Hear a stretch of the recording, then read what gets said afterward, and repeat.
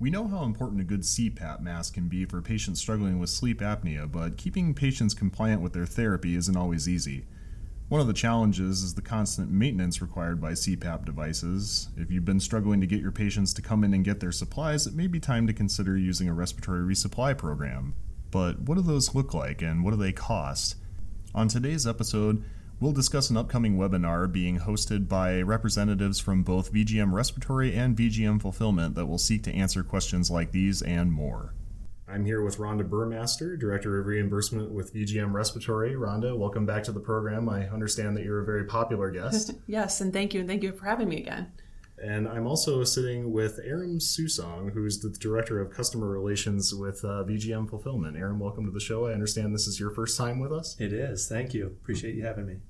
So the two of you are about to give a webinar on respiratory resupply programs, and I was hoping that we could get started by having you give just a brief overview of what one of those programs is and what it looks like for those listeners who might not be aware. Sure. Yeah, I'd be glad to do that. As VGM Fulfillment, we really look at respiratory resupply as our whole picture of what our business is, and what it really is for a DME or a provider to provide their patients with an ongoing resupply of the appropriate products that they need to stay compliant and to stay healthy in their CPAP supply or their therapy that they're doing to continue to improve their life. So continuing to get these supplies at an appropriate time, number one, it helps the provider with a steady cash flow of business. And number two, take care of patients so that they are living a healthier, better life by having the appropriate supplies at the appropriate time. So on a broad perspective, that's really the goal of this, is to help the DME survive and thrive and help a patient live a better life. Okay. Well, Aram, that sounds fantastic, and it also sounds kind of simple, but I suspect that that's a bit more complex than it sounds on the face of it. Obviously, down at Fulfillment, you're not just throwing stamps and labels on boxes and sending them out. So Aram, what does it take in terms of people, tools, you name it, to get something like this off the ground? And how can our listeners go about identifying what specifically might work for them? Sure. Yeah, it does look pretty easy on the surface, but when you dive into it and look at all the different pieces that are part of a resupply program that take it to make it work, there's purchasing, there's forecasting, receiving, logistics. You've got people to pick the packages. You've got a customer service team to deal with any issues of packages that went out. You've got a sales team. You've got just general maintenance of buying supplies, from boxes and postage to tape, and a system to manage all of this, to know where your product is and understand how much you have, and then the flow of orders coming through. So there's a lot of physical parts, there's a lot of labor, and there's also a technology aspect of it that helps the operation work successfully. Can you dive a little bit into the technology aspect of an operation like this, Aram? What kind of software tools does it take to make an operation like this work effectively? Yeah, so for us, from the resupply end of it, there's kind of two sides of it. You'd have the resupply part, and then you'd actually have what a provider would use would be a billing software such as Brightree, all the other Bonafide and USS and other systems out there that actually handle the billing portion of it. There's follow-up programs, so companies that will actually other companies that actually contact the patient to see if they're eligible and if they're wanting a resupply. So that's one side of it. But from the kind of the warehousing side, there's tons of systems, from scanners to. So when a picker has to pick an order, they need to know what to pick. So some people pick off a piece of paper.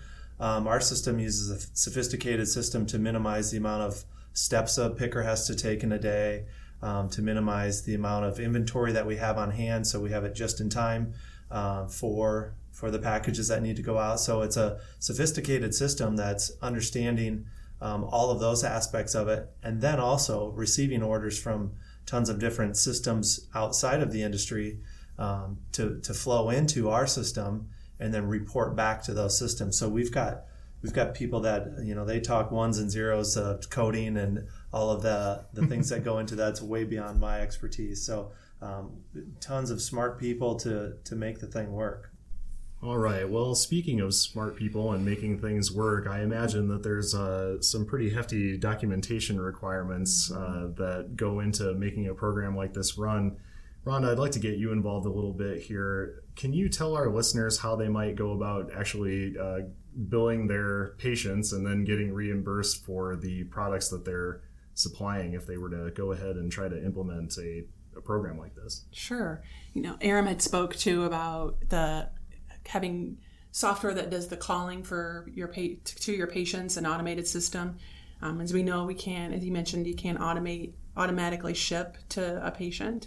So what the payers want, your Medicares, your Medicaids, your commercial payers, want that contact with the patient to make sure that they actually need the product. So these softwares, what they'll allow is that automated call, so we can get the testimony basically that they need the product. So what the payers look for then are, okay, you need 3 items, let's say. You need the mask, the headgear, and tubing. So that the suppliers collecting that information, what's malfunctioning with those products, documenting all of that. The software does that, and that's what the payer needs to see the patient does need it. And then along with that, the supplier has to make sure they have a valid order to dispense it, and the correct documentation that the patient still needs it medically. And then, so once the product's shipped, they'll already have all that information in hand, so it's not anything that's, I would say, being reactive to it. The supplier will make sure they have all that information ahead of time. So they have it in the patient's file, so then when they get the reporting from the fulfillment side of it, they can submit the claim and get paid. There are a lot of payers that will pay on a 3-month supply, which is what we encourage, obviously, because it's more efficient to do a 3-month supply. Sure. But not all payers will do that. You'll see your Medicaids may only do a month supply, and I'm sure there's some other commercial payers that will only allow a month supply. And if that's the case, that's fine. Just the important part of it is to, 1, make sure you not only have your documentation, but 2, that you're a part of a system like this, and so you're not controlling that internally with the issues that can come up as far as inventory and staffing and whatever it may be. But in order to get it paid properly is the orders, the documentation, the patient needs it, and then the final piece of it is once it's shipped, and you're using a delivery system such as a FedEx, UPS, post office, having that confirmation of delivery. So that confirms that the patient actually received the product. So it's not sitting somewhere, that the patient actually did receive it. So that's the final element of it. And that's what will be asked in an audit. It's always say, supplier, think about an audit and what you would get asked in an audit. And those are the elements that they'll look for. Okay. Yeah. Okay. So at this point, our listeners might be thinking, all right, I resupply my patients using a more traditional model where they come to my office and buy supplies from me directly. A program like this sounds great, but I don't really want to implement it myself or handle it in-house. It sounds complicated and I've got a practice to run. What options are available to somebody who's in that position? Sure. In the industry, there's various companies that do it. Ours is one, obviously, VGM Fulfillment. There's kind of a broad range. We see some that do it all themselves, and we see some that don't do any of it and allow somebody such as ourselves to do all of it. I would say, and there's kind of a lot of mix in between. We still see people that do have those patients that walk in and they want to see the person face to face and they want to have those supplies available, so some will carry them. But a lot of them are finding it very efficient to use somebody such as ourselves to make this happen, because you're able to spend more time dealing with growing the business or working with patients rather than worrying about logistics and purchasing and all the other parts of it that go into it. Sure. So are there any reasons that the two of you can think of why a practitioner might be resistant to implementing or making use of a program like this? It's what they've always done. So change is hard, as we know, when we want to implement a new program. A change is hard. They like to keep it internally because they like having someone in-house picking the products, getting it prepped for a patient to pick up, and they get their patients to come in. And I always say, and I shared with you earlier, but I always say, when I looked at it, if I were still managing the DME I was at prior to BGM, I would be doing a resupply type program. One, I know my RT would not be able to hit all my patients up to see if they need products. That's hard to do when you're taking care of patients, new ones, and continuing to troubleshoot any issues they have. So that's hard to keep up with that resupply when you're doing the actual phone calls and supplying the products, and to keep up with the inventory. Inventory can be a nightmare when it comes to the mask, because the manufacturers are great about coming out with new masks and the latest, greatest model that's, that they've tested on. That's the product to have. So to me, that's the challenge that suppliers would have. I would be implementing a resupply program. And I was a small DME, so I would look at offering this to my patients, and they would appreciate it, I think, in the end, because they're getting the product right at home and they don't have to come in and pick it up. That is a really great perspective, Rhonda. I really appreciate you contributing that. Aram, what about from the resupplier's point of view? Are there reasons from a fulfillment perspective why our listeners might want to consider taking advantage of a program like this? Yeah, I would say from the side of we're good at it.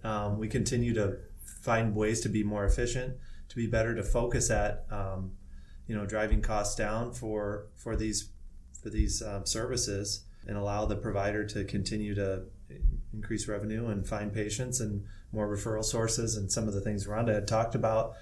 Focus on what they are good at, is what is dealing with patients. And I just see so many little nuances of getting product in and back orders from manufacturers, and we see a ton of people that they're left with obsolescent inventory that they've got capital tied up in, that they could be using that in another place. So we see tons of people, they'll purchase large quantities of inventory, they'll work through 80% of it, the manufacturer comes out with a new product that the patient does want because maybe it's more comfortable or fits better, and a provider's left with obsolescent inventory that sits on their shelves. And us, with the ability to hold multiple manufacturers, we can continue to hold some of that product that stays around longer, and maybe a patient wants to continue to use that into the future, and the provider can be more progressive in their product, and we can still hold other products that they don't need to hold anymore. Sure, that's an interesting point, Aram. There are plenty of patients who may want to hold on to an older product that they've gotten used to and that they enjoy using, but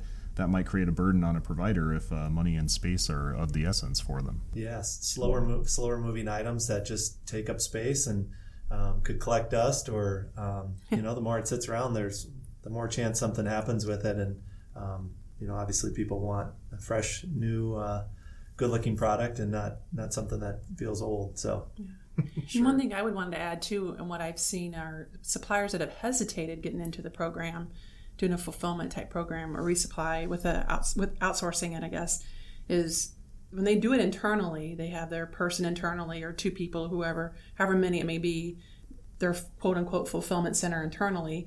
I look at all the inventory they have. That fulfillment person internally is the one looking at the documentation requirements. They're taking care of, that's their baby basically. But then I hear from the supplier, we're short staffed. We need someone else to fill in a billing role, an intake role. Well, that could be your person if you outsource it, because they already have the knowledge on the CPAP program, what documentation is required. They already have that knowledge. You don't have to train them to understand DME. So if you outsource it, you have that person that can fill the role that you're looking for. It's your answer. Sure. So speaking of knowledge, you two, you're about to host a webinar. Why don't we tell our listeners a little bit about what that's going to look like and how they can get involved and access that? Yeah, so the title is Dear Resupply, Can You Save My Sleep Business? And kind of just tried to have a fun twist on this similar conversation, and we'll dive in a lot further to some of the costs associated with running your own resupply program that a lot of people don't really think about, or they just haven't looked at it in a different light. So we'll really dive into a lot of those aspects of it, more from a business perspective. So it should be a good time. And then Rhonda, with all of her knowledge, she's one of the best in the industry at this. So people will be glad to pepper her with questions on the documentation and the reimbursement side of things. So Yeah, we're excited about doing this webinar. We'll have it on March 27th, so registration's open. It's free. We have CEUs tied to it for our RTs. They can get 1.25 hours CEUs with AARC. So hopefully people will join in and listen and gain some knowledge from it and can make a good business decision from there if they've been on the edge with what they should do with their resupply. Is there a deadline on that registration at all? No, there is no deadline. You have up until that day of. So up until the point of broadcast. That's right. Join us, please. Yes. Fantastic. Well, before we sign off here, is there anything else that you'd like our listeners to know, either about resupply programs or your upcoming webinar?